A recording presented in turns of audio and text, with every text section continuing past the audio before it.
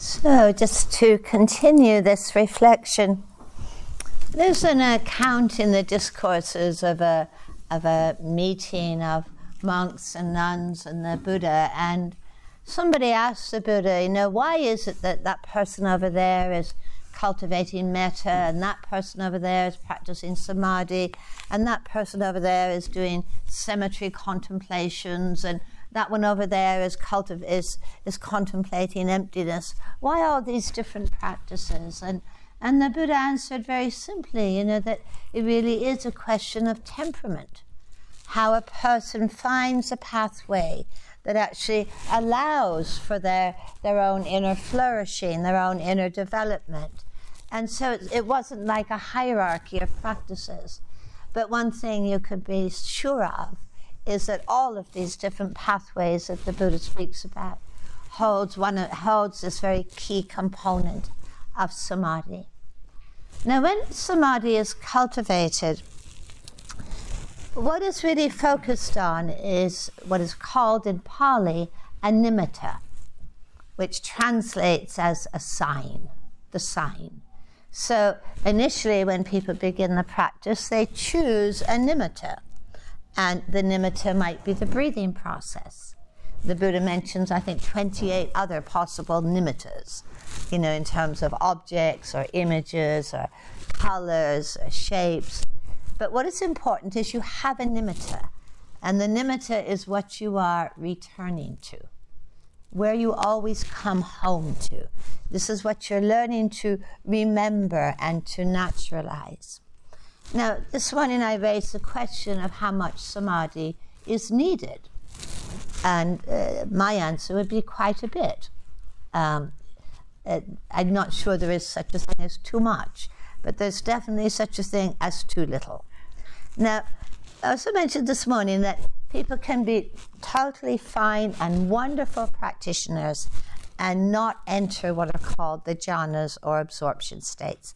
And I don't think they should be set up as the sort of goal of samadhi practice, because really the goal of samadhi practice is to cultivate this mind which is truly a friend and a refuge, that is stable. So not everyone will have the inclination or the temperament to cultivate jhanas or absorptions, but everyone in this room is quite able to achieve what is called access samadhi. And personally, I think this is a reasonable level of expectation in this practice. And you'll notice I'm using all kinds of words here that are generally not used. Progress, goals, expectation. It is realistic. This path has a sense of direction. And, if you read the discourses, you will hear strive, strive, strive. It's not about kind of sitting back and hoping for a miracle. It is actually a cultivation. So everyone in this room is completely able to achieve, another one of those words, access samadhi. So what is access samadhi? There are several factors within it. The first of these is applied attention and intention. We apply attention and intention to be present with the nimitta. You apply and reapply and reapply and reapply and reapply. Then the second characteristic of access samadhi is sustained attention and intention. You're able to sustain this. You're not needing to make so much reapplication. You're not needing to come back and come back. Actually, your bond or your connection with your nimitta is very strong, and the attention begins to rest easily within this. The third of these factors of access samadhi is joyfulness. Joyfulness. Because that is the nature of that kind of integration. There's a wonderful quote, I'm probably not going to deliver it directly, but where the Buddha says, when the body calms, there is joyfulness. When there is joyfulness, the mind settles. When the mind settles, there is peace and happiness, and the end of distress. Okay? So the third of these factors is joyfulness, because this collectedness of heart, mind, body, present moment, has certainly a taste of great, there's no other word for it, joyfulness. Sometimes the word that is used is rapture, but that sometimes really overinflates, that you've got to feel rapturous, very elation. Sometimes it's a very quiet joyfulness.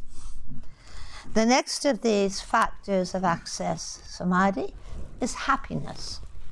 So this is actually really a calming of the joyfulness and a happiness that pervades body, mind, and present moment.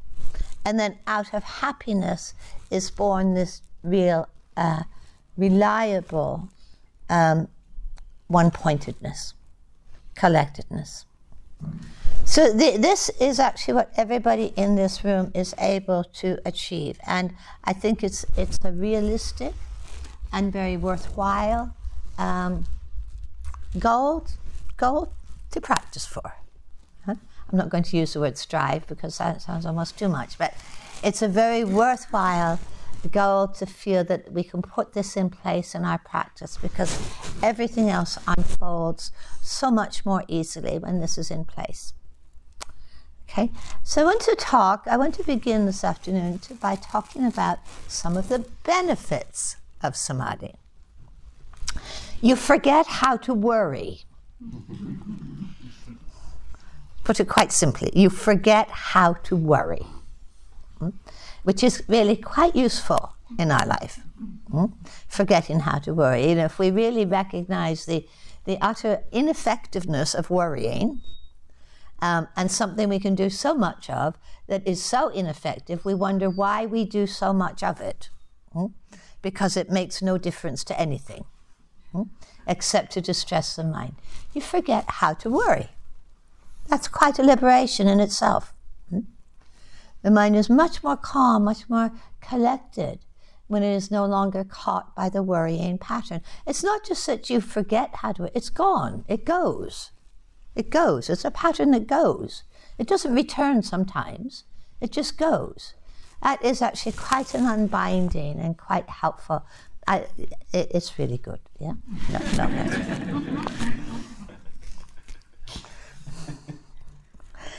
Okay, so that's one of the key benefits, because the mind is no longer delighting in this proliferation and no longer has any confidence whatsoever that worry is going to make a difference to anything. It's just vandalizing our minds. So one of the key benefits of inner collectedness is really to begin to calm the habit of proliferation and the underlying mental states of agitation that generate proliferation. We can have so many stories, so many narratives about ourselves, about others, about the world, about what might happen, what did happen, about our futures, our past, other people, about our health. I don't know how you found it during the worst of the pandemic, the stories that can be generated. And we actually give a lot of authority often to those narratives and those stories. We can be quite convinced that they are telling us the truth about ourselves and others. There's a saying that most people think of their minds as something akin to a mirror, more or less accurately reflecting the world as it is, not appreciating that the mind is the principal architect of that world of experience. And proliferation or prapancha has much to do with solidifying these fabricated worlds about how things are. I think if we look underneath proliferation, we'll almost always spot this level of underlying agitation and anxiety and aversion. And it's exhausting, quite honestly, it's exhausting to be always lost in thought. It can be very lonely to be lost in our own narratives. And it can be so disconnecting from the world as it is, with all its joys and sorrows, that's constantly changing. You know, when you read the introduction to the Satipatthana Sutta, the kind of pivotal sutta on establishing mindfulness, you know, the first instruction is to breathe in, calming the formations, to breathe out, calming the formations. And the formations are all the patterns of agitation that can beset us. So it's a very intentional way of breathing. It's not just watching the breath or observing the breath. It has a purpose. It has an intention. And as we begin to calm the body and the mind, you can feel the habit of proliferation beginning to calm. And we begin to taste, I think, the sweetness of calm abiding. This is a great life skill. It's a great meditative skill. To come out of this world that's so contracted by the boundaries of our thinking. Not to say that there's not useful thinking. Of course there's useful thinking. But it's intentional. It's creative. It's chosen. It's chosen. Beginning to calm the proliferation, one of the great benefits of calming the proliferation, it's beginning to calm the process of self-building. How our sense of who I am in any moment is rooted in how we think about ourselves. How we think about ourselves. Yeah? I can be a happy self. I can be a sad self. You know, I can be an anxious self. I can be an angry self. But that self is actually built. And it changes. You probably noticed today you've inhabited a number of different selves from the time that you woke up this morning. And yet it is all rooted in how I think about myself. And how much, again, authority we give to that thinking about who I am. And it gets reinforced. It gets reinforced by agitation, gets reinforced by aversion. So calming the self-building and all of the thinking that builds the self is really a way of practicing non-clinging. It's really a way of practicing non-clinging. And when you consider what happens in your practice, when you return to your nimitta, when you return to your chosen object, you are always returning from somewhere. You're always returning from somewhere. And very often from a thought pattern, you know, an image, a memory, a plan. And so by returning to your nimitta, you're actually cultivating this capacity for non-clinging within our minds and hearts. And when there is no clinging to thinking, there is no clinging to forming views of self. The next of the great benefits of samadhi is happiness. An inwardly generated happiness. There is much in the world, in life, that is lovely, that is beautiful, that touches us deeply, that gladdens the heart, gladdens the mind, and it's not in any way to reject that or to look down upon that. It is actually often where we get tastes of a gladdened mind. But that is an outwardly generated happiness. The Buddha speaks about it as a worldly happiness and a non-worldly happiness. And the worldly happiness is there, but the non-worldly happiness is a happiness that is really generated inwardly and born of a well-collected mind and heart. And of this happiness, the Buddha says, this kind of pleasure and happiness should be pursued. It should be developed. It should be cultivated. It should not be feared. It should not be feared. There's a very profound insight, I think, born of this inwardly generated happiness. It changes how we relate to the world and what we expect from the world. You know, we don't get up in the morning and look at the world and say, make me happy. We know that there is the lovely and we know that there is the unlovely. But it alters, I think, our relationship to the world, I feel, in like deeply ethical ways. We can cease being a consumer of the world as being the provider of our happiness and well-being. We can cease looking outwardly and saying, if I just had more of this, if I could just have more of this, then I would be happy. I think our relationship to the world of conditions is easily rooted in the externalization of happiness and unhappiness. So we can become so enchanted with the pleasant conditions, the pleasant events, the pleasant taste, the pleasant touch, the pleasant sights, and develop aversion to the unpleasant.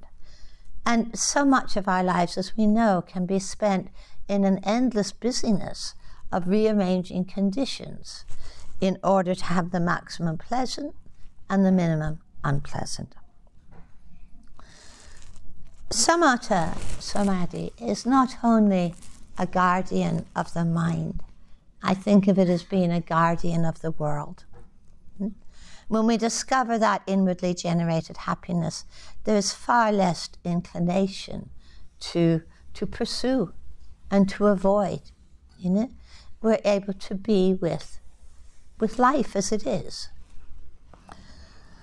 Protecting the world from the impulses of our craving.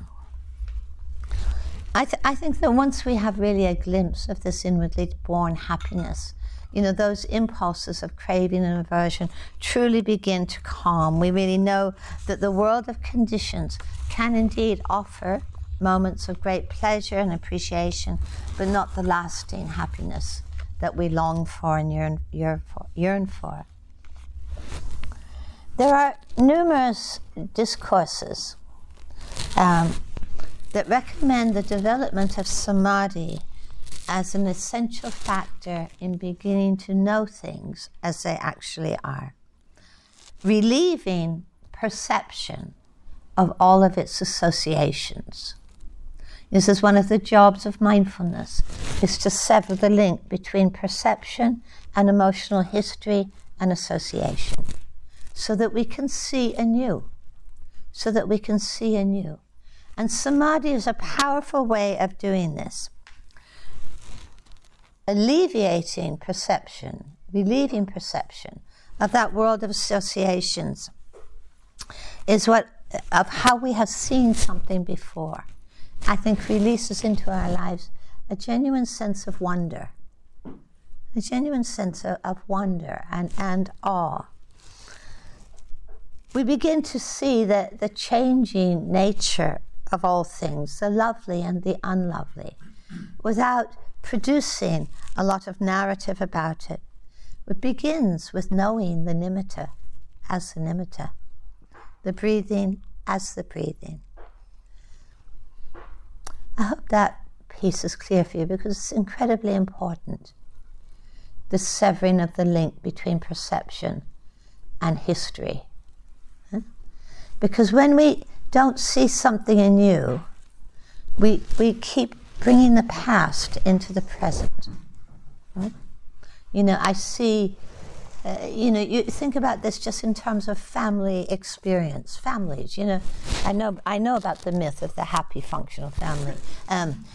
Most families are not quite like that, So think about returning to your childhood home for Christmas or Shabbat or, whatever it is, while you return to your family home. You haven't been home for months, You return to your family home. What happens when you see your third cousin, who's been such a pain in your life, or, your mother telling you, I know you, you're doing that again. What happens inwardly? What happens inwardly? What happens just when we see the person? Do we see them anew as a fluid, changing, potentially transformed human being? Or do we see them as there's that third cousin who's always irritating me? And the perception has got that world of association. And we not only have the perception, but we relive the emotional history. We're already aversive. We're already irritated, or we're already anxious, or we're already intolerant. So cutting that link is what allows life and other people and ourselves to unfold, because we don't just do this outwardly, we do it inwardly. Even when we say, I'm this kind of person, or I'm this type, I'm an aversive type or a fearful type. The Buddha speaks of Samadhi, as a journey of purification, which again can be a very charged word. It can be, impurity, something terrible, and purity, something wonderful. That's actually not how the Buddha uses the word purification. Samadhi allows the mind to open enough and to still enough that which has been more unconscious and habitual comes into the light of consciousness and awareness. So, those old patterns, those anxieties, those aversions, those fears, they come, those guilts, those shames, they come into the light of consciousness. But it's not just that they come into the light of consciousness, that Samadhi is providing enough stillness and enough stability that they also are let go of. They are released. And that is actually the journey of purification. It's something is arising, it's understood, and it's released. Being able to see the arising, but also the unbinding from patterns of reactivity. Part of that process of unbinding is the word discernment that I mentioned earlier. As patterns arise, we are able to discern what is skillful and what's unskillful, what's helpful and what's unhelpful, what to feed and cultivate, and really what to fast, what to not feed. Knowing what leads to affliction and knowing what leads to the end of affliction. Now, Samadhi begins to liberate the mind from the grip of the veiling factors. The Buddha was very clear that Samadhi alone does not uproot the veiling factors of craving for ill will, craving for sensual pleasure, of ill will, of restlessness and worry, of dissociation, of doubt. That Samadhi alone does not uproot these patterns, but Samadhi is said to blindfold Mara. To blindfold Mara. That there is enough stillness and steadiness of mind and heart that the veiling factors cannot find a foothold. And sometimes when Mara is blindfolded, can arise but have no power, we're actually able to see this as it is. We're actually able to begin to have enough pause and enough space to know the veiling factors as veiling factors and to not feed them. To not feed them. The calming of the veiling factors does not leave behind it a vacuum. When Mara, these veiling factors are often referred to as Mara, this sort of personification of all of these unhelpful patterns. The calming of Mara does not leave a vacuum. In fact, when we're not gripped by the veiling factors, there's a world of sensitivity that is available to us, a capacity for wholehearted listening, a mind that can think creatively, a greater sense of space rather than story, and a heart-mind that can be truly responsive. So these are a few of the benefits. There's also the benefit of resilience.